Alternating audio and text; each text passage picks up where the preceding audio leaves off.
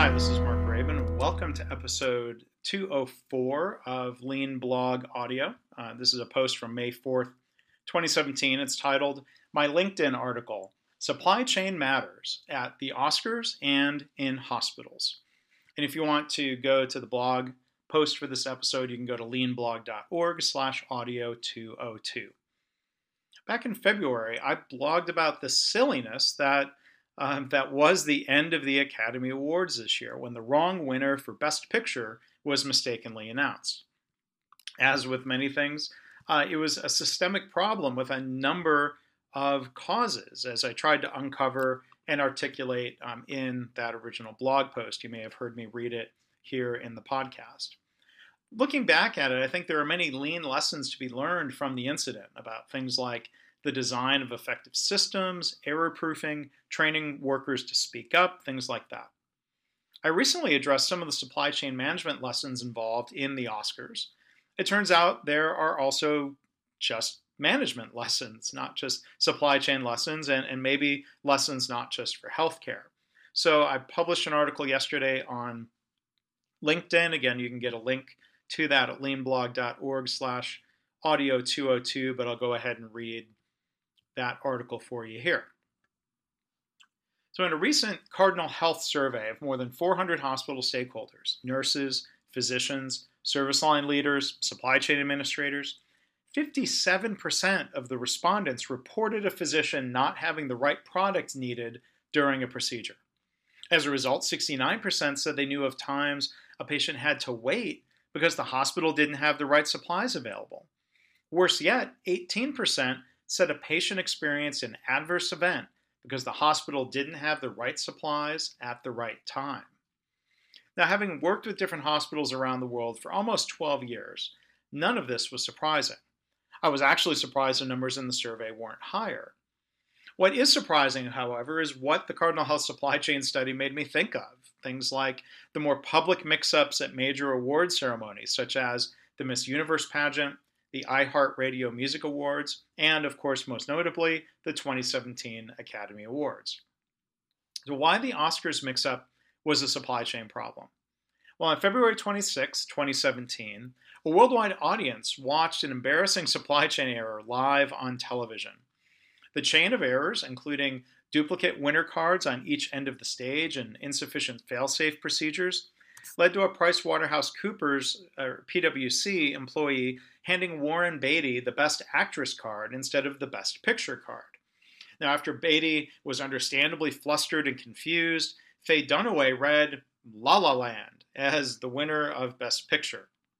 Chaos ensued as it was discovered and eventually announced that the winner was actually Moonlight. Now, social media erupted with blame targeted at Dunaway and Beatty for making the wrong announcement. As with many more meaningful supply chain problems, like those we see in hospitals, it's unfair to blame the people at the sharp end of the process, as they say in healthcare. Just because somebody was involved in the error or was present at the point it was detected doesn't mean their proximity equates to fault. As happens with some medication and medical device errors, small labeling combined with people placing too much trust in the system or being under time pressure very likely contributed to the accident. It seemed that Dunaway and Beatty were either afraid to speak up or were confused about how to do so.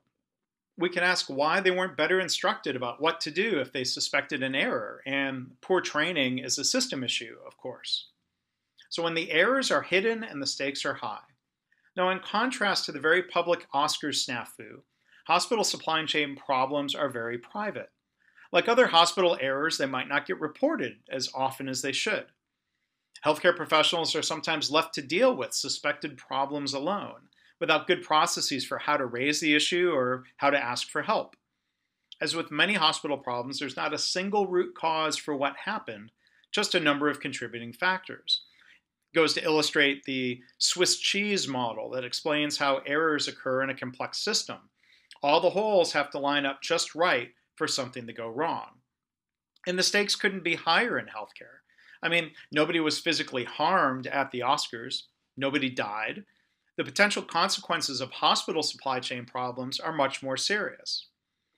The good news is that supply chains are fixable, whether it's through learning best practices from other industries or adopting modern supply chain technologies.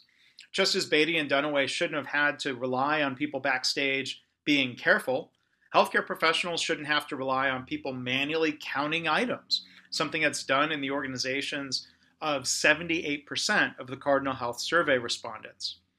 When expired, obsolete, and recalled products are left on the hospital shelf, it puts patient safety at risk. Is the lesson that everyone should be more diligent about removing products? Being careful might be helpful, but it's not sufficient for quality, especially if we have a process that's not designed well. A better strategy is to make it harder to make a mistake by introducing a more effective process, which may include technology improvements. When a problem occurs or is even suspected in an operating room or another part of the hospital, it's crucial that everyone feels safe speaking up. Leaders need to teach people how to speak up, and maybe even more importantly, they need to respond when people do speak up, both to address the immediate situation and to improve the process in ways that prevent future problems from occurring. Poor processes, including supply chain processes, lead to results that aren't as good as they can be. Better processes mean better support for healthcare professionals. This means better care for patients, which leads to better results for all. When nurses and other staff spend less time searching for supplies, they can spend more time with patients, which means fewer preventable errors, better patient satisfaction, and better outcomes, not to mention more satisfied staff, all of which lead to lower cost. So if you and your colleagues were chuckling about the Oscars the day after their mishap, I'd encourage you to step back and think about how often similar problems occur in your organization with similar causes. Are hospitals putting good people in a bad position, setting them up to fail? And as they say, a bad process defeats good people every time, at the Oscars and in hospitals. That's why we need better processes, not more careful people. So that's my article for LinkedIn. I'd like to hear what you think. You can comment on LinkedIn. You can comment on the blog post. Again, you can find all of that by going to leanblog.org/audio202.